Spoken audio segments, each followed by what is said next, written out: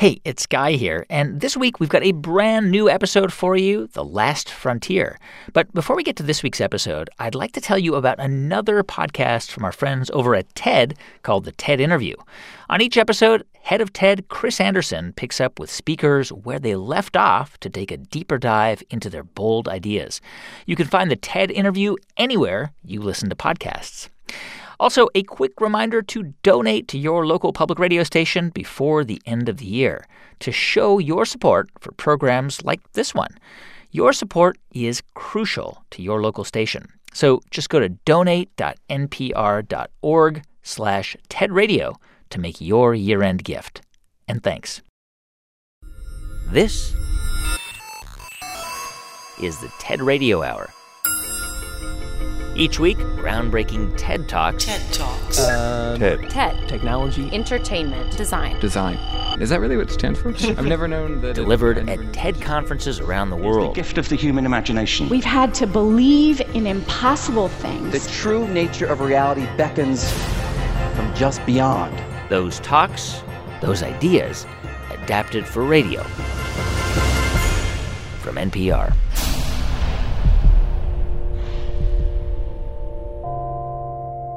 I'm Guy Raz.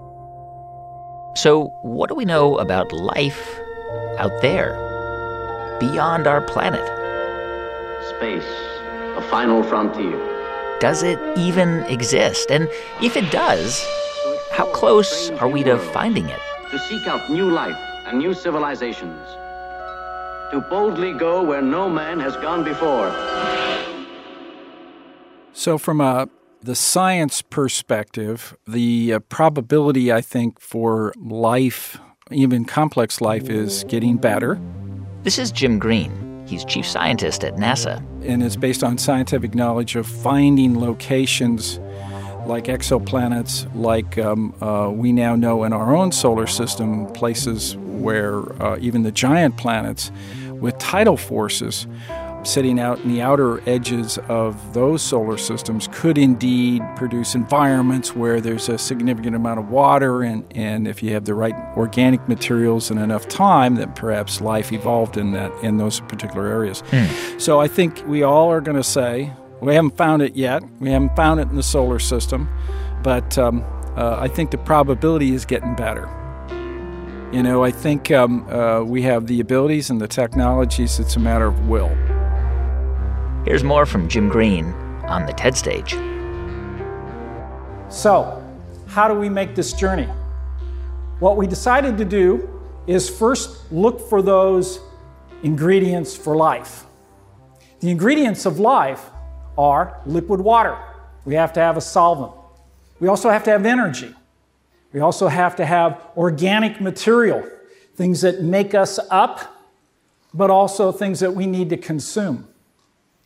So we have to have these elements in environments for long periods of time for us to be able to be confident that life can spark and then grow and evolve.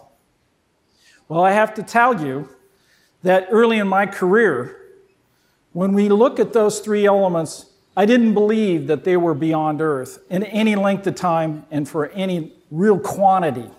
Why? We look at the inner planets. Venus is way too hot. It's got no water. Mars, dry and arid. It's got no water. And beyond Mars, the water in the solar system is all frozen. But recent observations have changed all that. It's now turning our attention to the right places for us to take a deeper look and really start to answer our life question. So, what would it take for us to find or even sustain life outside of our own planet? Could we discover another place to call home? Another Earth? Well, today on the show, we're going to explore the next frontier. Ideas about living beyond our own planet. Will we actually colonize Mars or another planet? Can humans become a spacefaring species? And should we? Or does the real challenge of our lifetime actually start a bit closer to home? Well, for Jim Green, the possibility of life elsewhere is very real. especially when it comes to life in one of its simplest and smallest forms, as microorganisms. And they could exist in our very own solar system. I have to assume that this is a question, is there life beyond our Earth? I have to assume this is a question that is taken very seriously by scientists. You have to take a broader view, too. I do, anyway, of the solar system, and that is when we look for life beyond Earth in the solar system, when we have a good idea as to what these planets look like and what their characteristics are today, they haven't always been like that. Right. We now know, that our climate has done nothing but change. It's going to continue to change. That's true on our other two major terrestrial planets, Venus and Mars. In fact, we have great indications that both Venus and Mars were much more Earth-like early on in their life with a significant amount of water. Venus had a significant ocean, and maybe for a significant period of time before it went through a runaway greenhouse effect. And, of course, what happens is you break the normal water cycle and you start losing water, and water is also a great greenhouse gas. And then you have Mars, which we also have great indication that it has significant amount of water. And, I mean, that's physical because we're sitting there right now making those kind of measurements with our rovers. In fact, 2/3 of the northern hemisphere probably was water, even up to about a mile deep. So those are wonderful environments, so they could have harbored life in their past. So what about Mars? Let's go through the evidence. Well, Mars, we thought, was initially moon-like, full of craters, and a dead world. And so about 15 years ago, we started a series of missions to go to Mars and see if water existed on Mars in its past that changed its geology. We ought to be able to notice that. And indeed, we started to be surprised right away. Our higher resolution images show deltas and river valleys and gullies that were there in the past. And in fact, Curiosity, which has been roving on the surface now for about 3 years, has really shown us that it's sitting in an ancient riverbed where water flowed rapidly. And not for a little while, perhaps hundreds of millions of years. And if everything was there, including organics, perhaps life had started. Curiosity is also drilled in that red soil and brought up other material. And we were really excited when we saw that, because it wasn't red Mars, it was gray material. It's gray Mars. We brought it into the rover, we tasted it. And guess what? We tasted organics, carbon, hydrogen, oxygen, nitrogen, phosphorus, sulfur. They were all there. So Mars, in its past, with a lot of water, perhaps plenty of time, could have had life, could have had that spark, could have grown. And is that life still there? Well, it tells us that Mars has all the ingredients necessary for life. It has all the right conditions. I mean, if you know, as you say, we tasted organics on Mars, right? Carbon and hydrogen, oxygen, nitrogen, etc.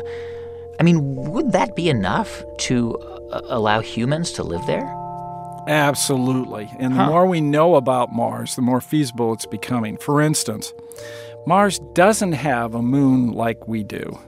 And so its axis is really swung around significantly.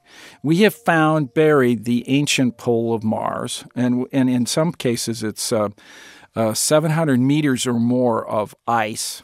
This would probably be pure water. The place is large. It's bigger than the state of Maryland. You're talking about this frozen lake? Yeah, no, it's a frozen polar cap. It's the ancient the frozen polar cap. cap. Mm-hmm. And it's size of Maryland. Okay, that's a lot of water. Yeah, and it's mid-latitudes right now. So the ability to be able to have a base of operation where you can leverage and use that resource is completely viable. In fact, a Japanese research group at University of Kyoto is looking at how to grow poplars Okay? Trees. The trees, yeah. Yeah. Sure. In Mars soil, they have a simulant in addition to the carbon dioxide pressure and temperature of Mars. And, we'll check in with them in another year and see what happens. So conceptually, a lot of research can be move in the right direction that will really be quite exciting. I know that we humans, we are a self-absorbed species, right? That we think of ourselves at the center of everything. But if we do discover some kind of life on Mars or even beyond, like single-celled organisms or whatever it might be, and that, of course, would be super exciting. But just out of curiosity, what does that do for us? How does it actually make a difference for humans? Well, sure it does. Oh, absolutely. So let's take a couple of examples. All right. Once you find life, let's say single-celled organisms on Mars, a whole new series of questions come about, okay? Those questions are, how are we related to it? Is it DNA-based? Is the concept of panspermia, the idea of impacts carrying life away from a planet until it falls on another planet and then seeding that planet and starting life again, is that the right relationship? Or is it really a second genesis? So now if we jump to a place like Europa. And Europa is one of Jupiter's moons. Correct. Europa has got this magnificent ocean with what we believe are hydrothermal vents. It's an active geological body where ice tectonics are going on, where one plate is slipping under others. As cracks are forming, water is circulating to the surface. There's an entire circulation of material in the ocean. The radiation environment that it's in seems to indicate that as the high-energy particles hit the surface, that the oxygenation occurs in the ocean and has a fabulous environment. And it's been like that for 4.5 billion years. Wow. Okay? And so that would definitely be a second genesis. We couldn't get rocks from Mars and Earth from impacts with life on them all the way up that far into the solar system to be able to pelt Europa so much that it could start life. So we would want to probe that. But the bottom line is we might have now answered the question, yes, life is elsewhere in the solar system, maybe related to us, verifying panspermia, maybe not, but we have opportunities clearly to potentially find life that's a second genesis. I wouldn't discount the outer part of the solar system, particularly once Mars is firmly in human grasp and we're able to explore it freely and really understand it. Then there's the possibility of launching from Mars on outward. And so that would be entertained in the very distant future. Well, is there life beyond Earth in the solar system? We don't know yet, but we're hot on the pursuit. The data that we're receiving is really exciting and telling us, forcing us to think about this in new and exciting ways. I believe we're on the right track, that in the next 10 years, we will answer that question. And if we answer it, and it's positive, then life is everywhere in the solar system. Just think about that. We may not be alone. Thank you. Jim Green, he's chief scientist at NASA. You can see his full talk at TED.com. On the show today, exploring the next frontier. I'm Guy Raz, and you're listening to the TED Radio Hour from NPR.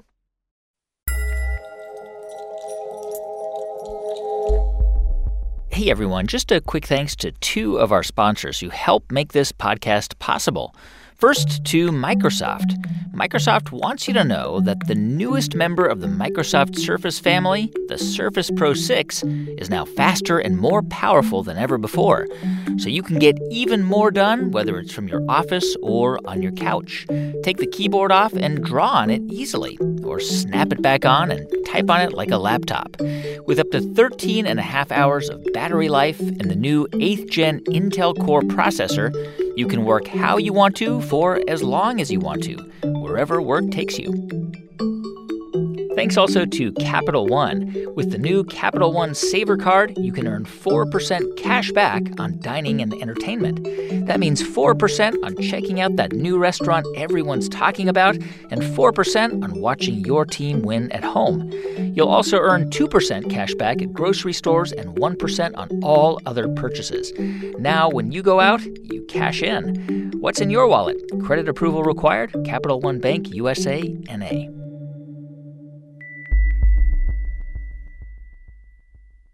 This week on Ask Me Another, we hit the stage in sunny San Diego, California, with American Idol alum Adam Lambert and skateboarding legend Tony Hawk. All this on NPR's Hour of Puzzles, Word Games, and Trivia.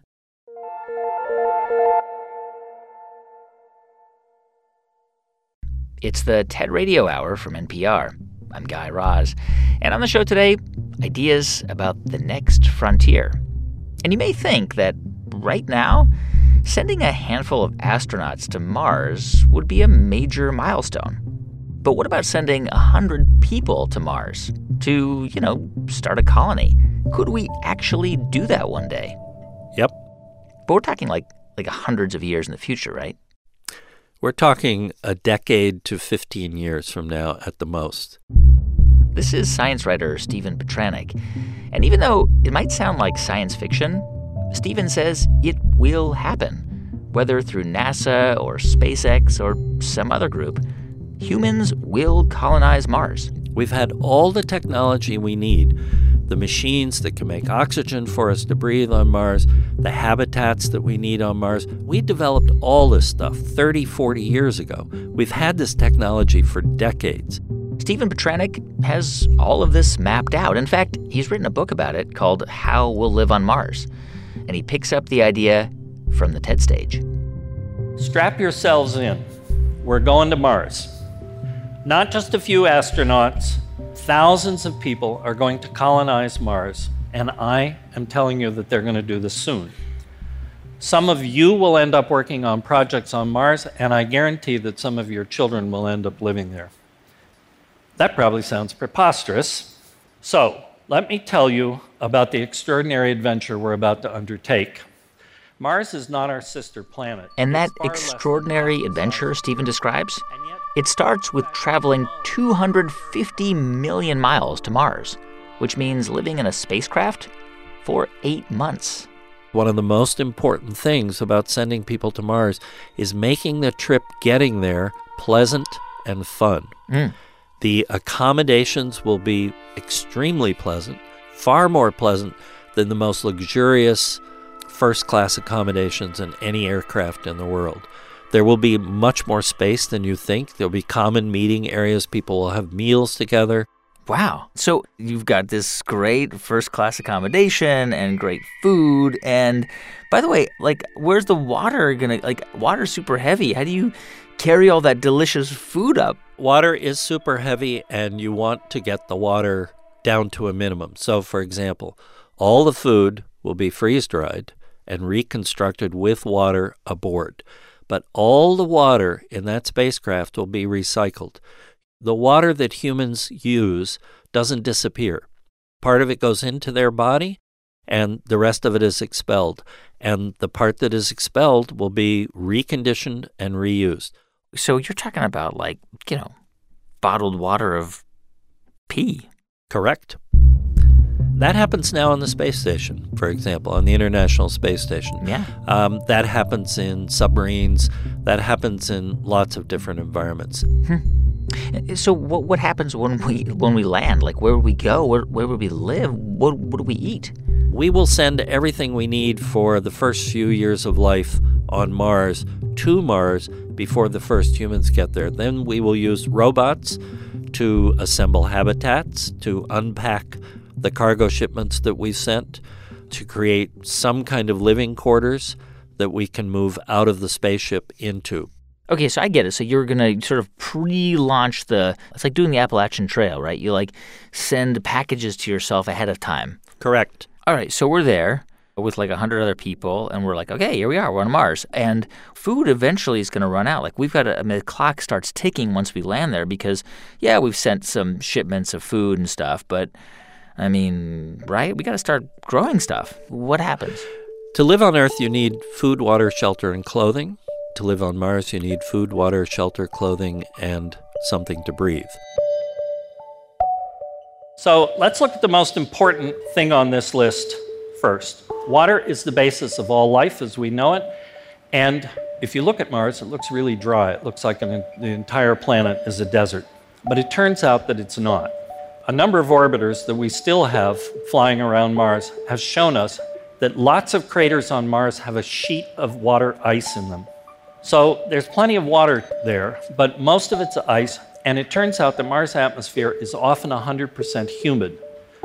This is a device cooked up at the University of Washington back in 1998. This device can extract all the water that humans will need simply from the atmosphere on Mars. Next, we have to worry about what we will breathe. This is a scientist at MIT named Michael Hecht. And he's developed this machine, MOXIE. I love this thing. It's a reverse fuel cell, essentially, that sucks in the Martian atmosphere and pumps out oxygen. And it will be able to produce enough oxygen to keep one person alive indefinitely. But the secret to this is that this thing was designed from the get-go to be scalable by a factor of 100. Next, what will we eat? Well, we'll use hydroponics to grow food, but we're not going to be able to grow more than 15 to 20% of our food there, at least not until we actually have the probability and the capability of planting crops. In the meantime, most of our food will arrive from Earth and it will be dried. And then we need some shelter. There is too much solar radiation and too much radiation from cosmic rays. So we really have to go underground. Now, it turns out that the soil on Mars, by and large, is perfect for making bricks. And NASA has figured this one out too. They're going to throw some polymer plastic into the bricks, shove them in a microwave oven, and then you will be able to build buildings with really thick walls. And finally, there's clothing.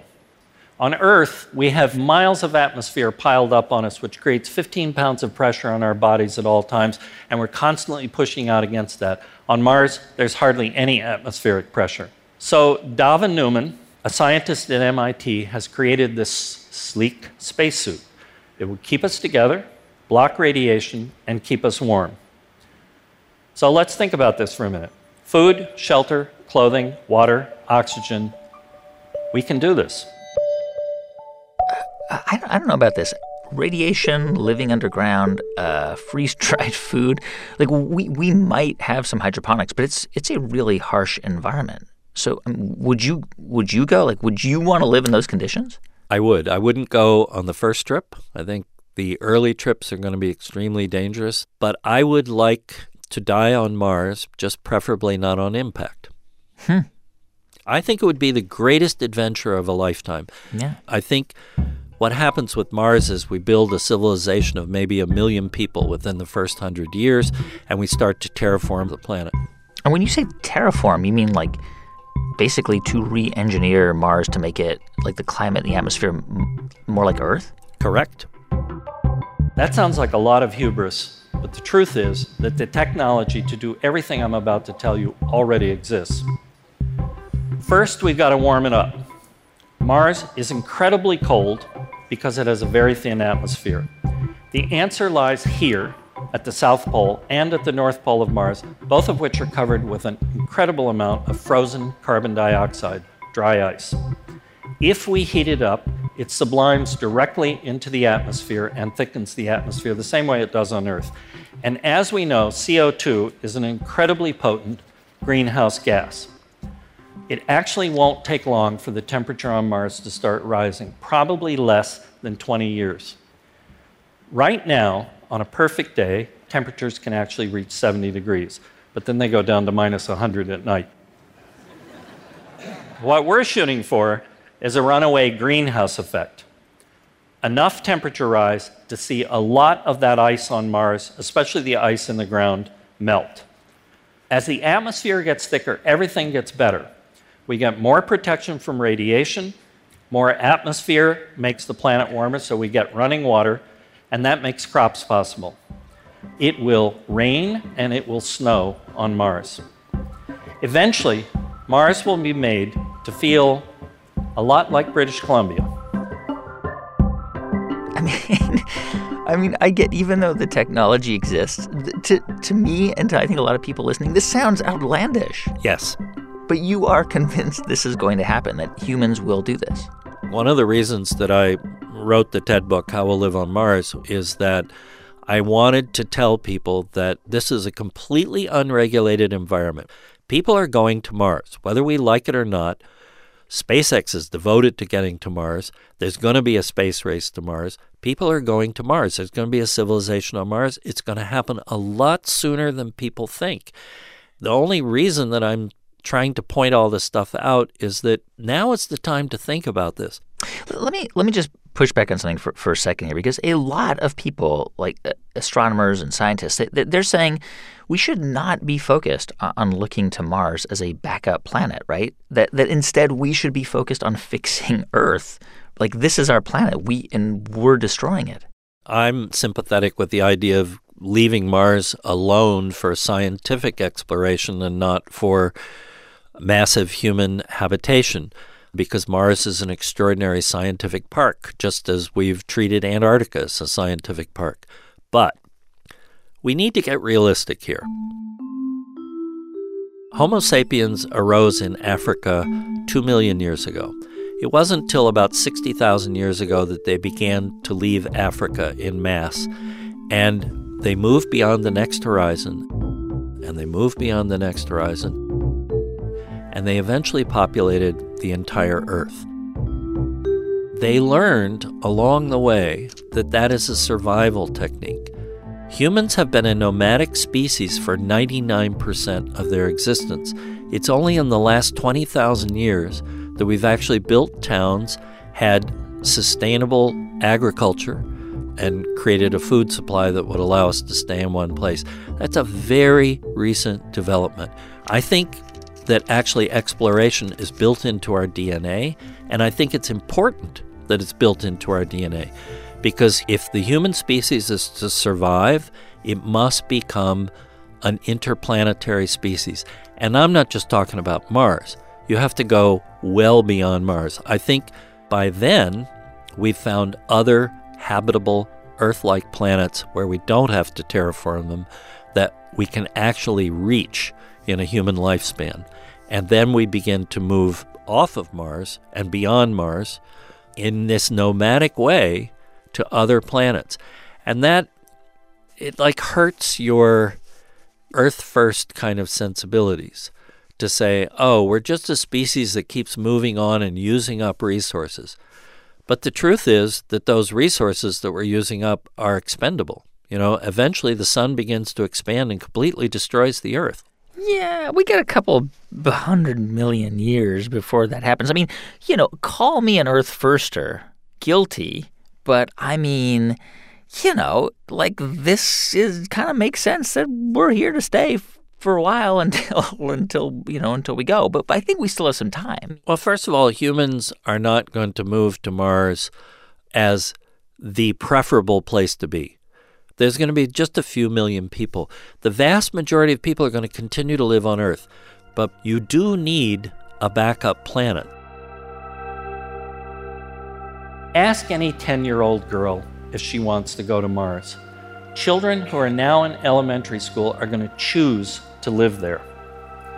Think for a moment what we had when John F. Kennedy told us we would put a human on the moon. But why, some say, the moon? Why choose this as our goal? And they may well ask, why climb the highest mountain? He excited an entire generation to dream. We choose to go to the moon.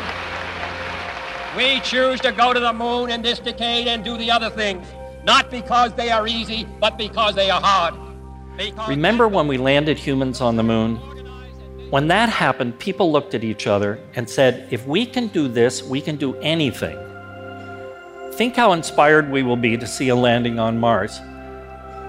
What are they going to think when we actually form a colony on Mars? Most importantly, it will make us a space-faring species. And that means humans will survive no matter what happens on Earth.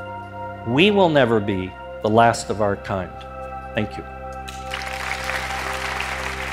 That's Stephen Petranek. He's the author of the book, How We'll Live on Mars. You can see his full talk at TED.com.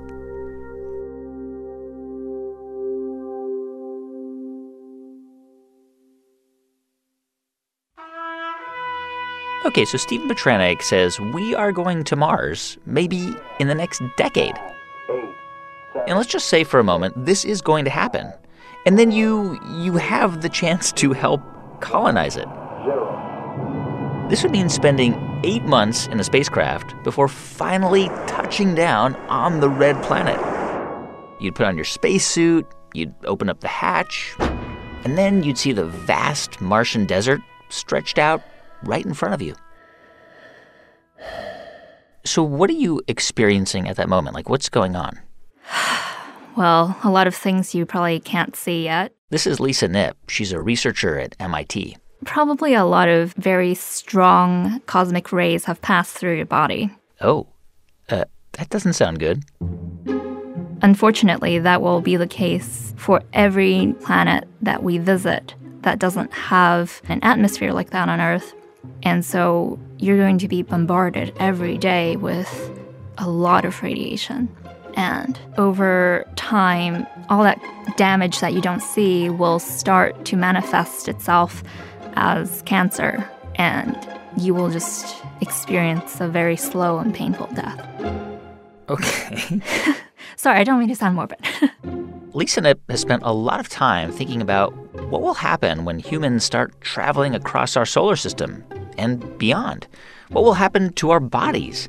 And unlike Stephen Petranek, Lisa has come to believe that future colonizers will not be able to change their environments enough to allow them to survive. She says that people will have to change themselves using synthetic biology. Lisa Knipp picks up her idea from the TED stage. Our cosmic voyages will be fraught with dangers both known and unknown. So far, we've been looking to this new piece of mechanical technology or that great next generation robot as part of a lineup to ensure our species' safe passage in space. Wonderful as they are, I believe the time has come for us to complement these bulky electronic giants with what is known as synthetic biology. It comes from molecular biology, which has given us antibiotics, vaccines, and better ways to observe the physiological nuances of the human body. Using the tools of synthetic biology, we can now edit the genes of nearly any organism, microscopic or not, with incredible speed and fidelity. Given the limitations of our man-made machines, synthetic biology will be a means for us to engineer not only our food, our fuel, and our environment, but also ourselves to compensate for our physical inadequacies and to ensure our survival in space. To give you an example of how we can use synthetic biology for space exploration, let us return to the Mars environment. What if Martian soil could actually support plant growth without using Earth-derived nutrients? How would we make our plants cold tolerant? How do we make our plants drought tolerant? Well, it turns out we've already done things like this. By borrowing genes for antifreeze protein from fish and genes for drought tolerance from other plants like rice, and then stitching them into the plants that need them, we now have plants that can tolerate most droughts and freezes. So we can use synthetic biology to bring highly engineered plants with us, but what else can we do? Unless we plan to stay holed up underground for the duration of our stay on every new planet, we must find better ways of protecting ourselves without needing to hide behind a wall of lead. When we come back in just a moment, Lisa Knipp explains that the key to humans becoming a spacefaring species might be fungus. On our show today, ideas about the next frontier. I'm Guy Raz, and you're listening to the TED Radio Hour from NPR.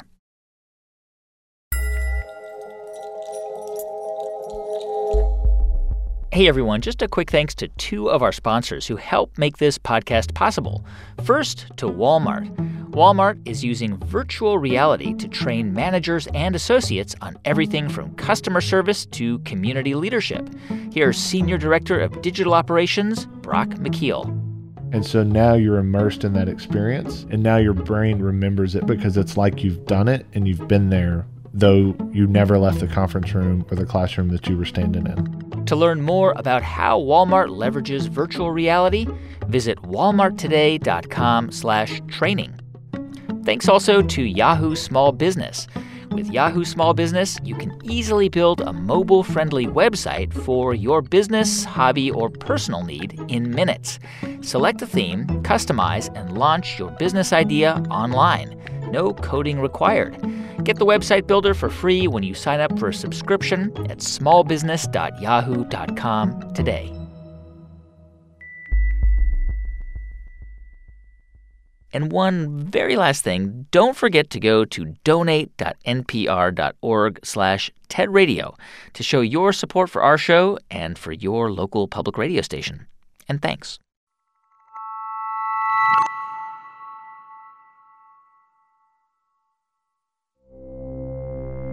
It's the TED Radio Hour from NPR. I'm Guy Raz. And on the show today, ideas about the next frontier. And we were just hearing from MIT researcher Lisa Knepp, who says that even with the latest technology, we humans just aren't built for living out in space. And so her solution? Synthetic biology, genetically modifying ourselves to adapt. So how would we do that?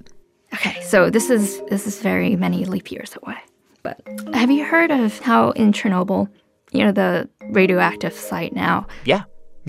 So scientists have discovered fungal species that are able to actually survive on radiation. Not only just live, but they survive. There's a fungus that survives on radiation in Chernobyl.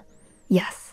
Wow. What's interesting is that when they're exposed to radiation, they have melanin that actually generates electricity. And obviously to translate that into an entire human being is going to be many, many steps away. But if we still have funding for science and are okay with it as a species, that's an avenue that will and can be explored. Essentially, a human that would need and require radiation to live and thrive. Correct. Which is what Mars is filled with. Yes, exactly. And so you can imagine that a human being that just feeds off radiation probably won't need to eat anymore. But that just sounds so out there. Like, how would that work? How would scientists go about figuring out how to inject people with the powers of fungus? Right. So it's not easy, but the radiotolerant fungi, we know that they survive with melanin. And conveniently, humans also have melanin. And that's what's in our skin that makes us tan, brown.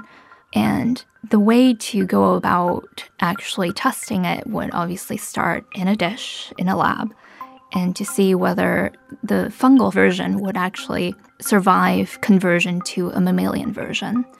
And after finding the similarities, we start coming in with our molecular scalpels and tweaking until we find something that is able to survive on its own and also be able to withstand any kind of immunorejection from the human body.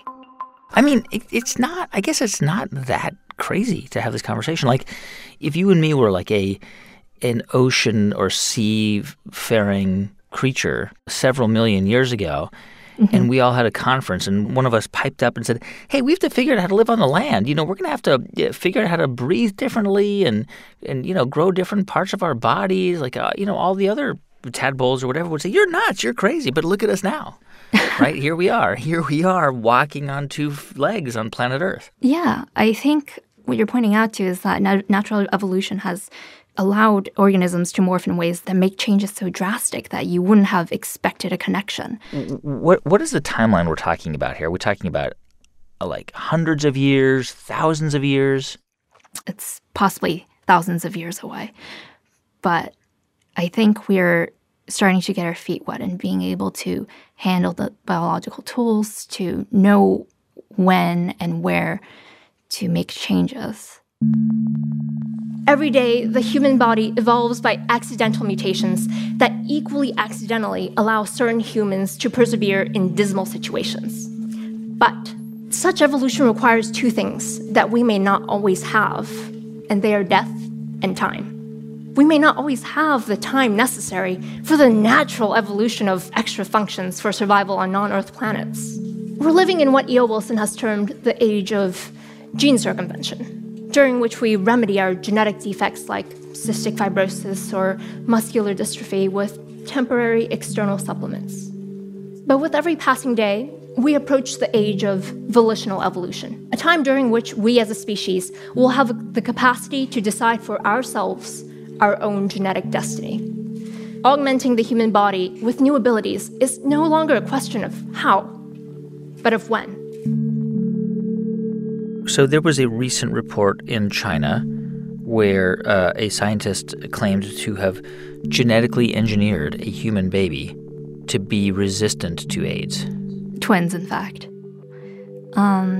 We as a scientific community kind of balk at this because it was done without considering the moral and ethical consequences. Right. For us to actually reach any kind of consensus on the editing of humans requires a greater amount of scientific education worldwide so that everybody is informed before we have a discussion.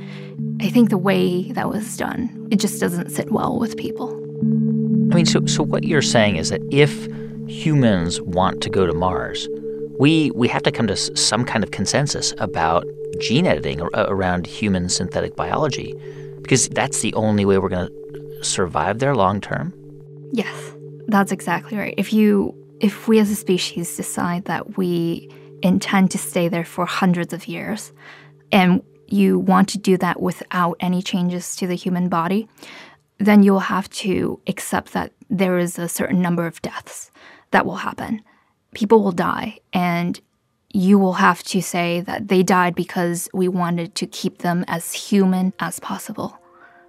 But if you want them to survive, I think the mind needs to accept that the human body is malleable and that it can change, and that's okay.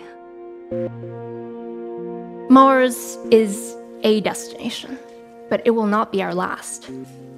Our path to the stars will be rife with trials that will bring us to question not only who we are, but where we will be going. The answers will lie in our choice to use or abandon the technology that we have gleaned from life itself, and it will define us for the remainder of our term in this universe. Thank you. Lisa Knipp is a researcher at MIT's Media Lab. You can see her full talk at TED.com.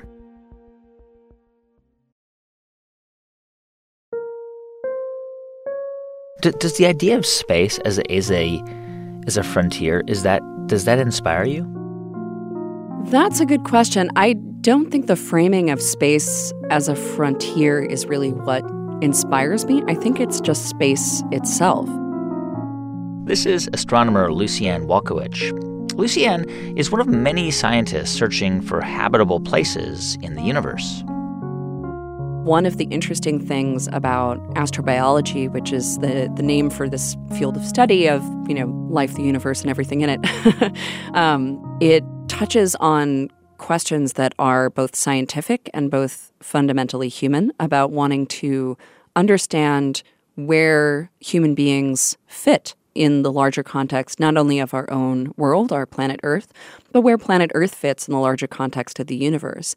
And that, to me, is inspiring. Yeah. For me, the word frontier is a little sticky in that I don't think that a lot of things that we think of as having been frontiers on Earth were actually frontiers for the people that were already living there. Sure. So, when we think about going to space, I actually think it's unnecessary to think of it that way just to be excited by it. So when you hear people say things like, we have to send humans to explore space, or we should colonize Mars, what do you think about that? Yeah, I think it's wonderful to talk about going into space. I think that there are some very compelling reasons scientifically for wanting to go to Mars and even for sending humans there. The thing that I find really problematic is when people kind of preach this existential anxiety narrative about going to Mars, that the human species will be extincted tomorrow by asteroid from outer space and all this stuff. I think that fear-driven narrative is actually really harmful on a couple of different levels. Lucianne Walkowicz explains more from the TED stage. We're at a tipping point in human history, a species poised between gaining the stars and losing the planet we call home. Even in just the past few years, we've greatly expanded our knowledge of how Earth fits within the context of our universe. NASA's Kepler mission has discovered thousands of potential planets around other stars. Unfortunately, at the same time as we're discovering this treasure trove of potentially habitable worlds, our own planet is sagging under the weight of humanity. Glaciers and sea ice that have been with us for millennia are now disappearing in a matter of decades. These planetary-scale environmental changes that we have set in motion are rapidly outpacing our ability to alter their course. Now, as somebody who is deeply embedded in the search for life in the universe, I can tell you that the more you look for planets like Earth, the more you appreciate our own planet itself. Consider our neighbor, Mars. It's possible that Mars was habitable in the past, and in part, this is why we study Mars so much. Our rovers, like Curiosity, crawl across its surface, scratching for clues as to the origins of life as we know it. Orbiters like the MAVEN mission sample the Martian atmosphere, trying to understand how Mars might have lost its past habitability. Private space flight companies now offer not just a short trip to near space, but the tantalizing possibility of living our lives on Mars. I worry that this excitement about colonizing Mars and other planets carries with it a long, dark shadow. The implication and belief by some that Mars will be there to save us from the self-inflicted destruction of the only truly habitable planet we know of, the Earth. As much as I love interplanetary exploration, I deeply disagree with this idea. There are many excellent reasons to go to Mars, but for anyone to tell you that Mars will be there to back up humanity is like the captain of the Titanic telling you that the real party is happening later on the lifeboats.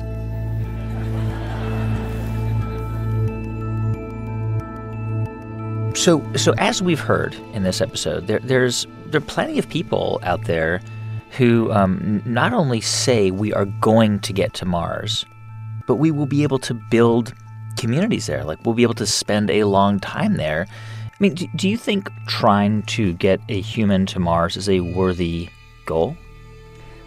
I think it depends a lot on what the motivation is. You know, a lot of the ideas that are being put forward, for example, by companies like SpaceX, you see these like images of humans going to Mars in order to like transform the environment. This idea of like terraforming, that we're going to take an entire planet and globally engineer its environment to be more hospitable to humans. For an astrobiologist, I look at that and I see giving up. Even if humans go to Mars, even if we have like a base of humans living on Mars at some point in the near future, the Earth is still the cradle of our species, and it's still ultimately our best platform for space exploration in general, because space exploration is resource intensive. It involves having enough resources and enough support for your basic needs that you can send some of it literally off your planet to support life where there are none of those resources exist. So people believe that going to Mars is sort of this viable second option, when in fact what we really need to be doing, even if we want to go to Mars, even if we have the best possible reasons for going, we still need to maintain the habitability of Earth and the ability of our environment to support not only spacefaring nations, but also the many people on Earth whose basic needs are not met. The goals of interplanetary exploration and planetary preservation are not opposed to one another. No, they're in fact two sides of the same goal: to understand, preserve, and improve life into the future. If we can understand how to create and maintain habitable spaces out of hostile, inhospitable spaces here on Earth, perhaps we can meet the needs of both preserving our own environment and moving beyond it. I leave you with a final thought experiment: Fermi's paradox. Many years ago, the physicist Enrico Fermi asked that, given the fact that our universe has been around for a very long time and we expect that there are many planets within it, we should have found evidence for alien life by now. So where are they? Well, one possible solution to Fermi's paradox is that as civilizations become technologically advanced enough to consider living amongst the stars, They lose sight of how important it is to safeguard the homeworlds that fostered that advancement to begin with. It is hubris to believe that interplanetary colonization alone will save us from ourselves.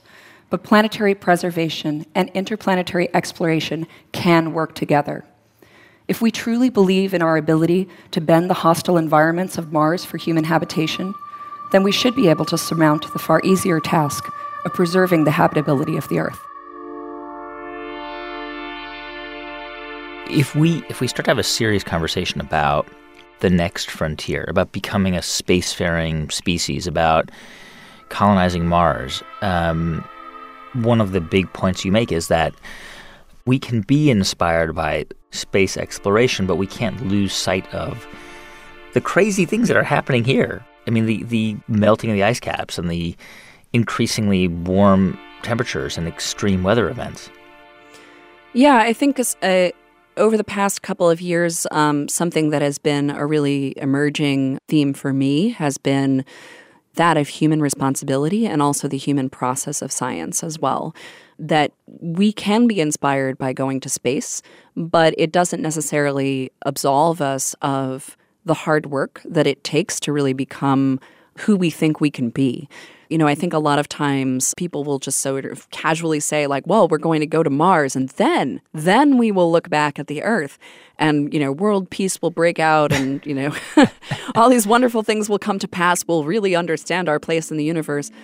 Okay, we actually already did that experiment. You know, we already sent people to space and took a picture of the Earth. Did human nature suddenly change right after that? Well, we had a new profound understanding of the Earth. That was certainly true. But it's not like there's something magical in Mars dust that will solve all of the problems that we have. And so, you know, I can both love space exploration and hold it to a higher standard, that we shouldn't assume that we will solve things like climate change and our, you know, fundamental human survival questions that we have. We can do both of those things at the same time, but not if we don't really talk about it and really grapple with what our challenges are. That's Lucianne Walkowicz. She's an astronomer at the Adler Planetarium and former chair of astrobiology at the Library of Congress. You can find her full talk at TED.com. Someday, little children, someday soon, there's gonna be a lot of people, yeah, and they'll be living on the moon. Yeah, people living. Hey, thanks for listening to our show on the next frontier this week. If you want to find out more about who was on it, go to ted.npr.org.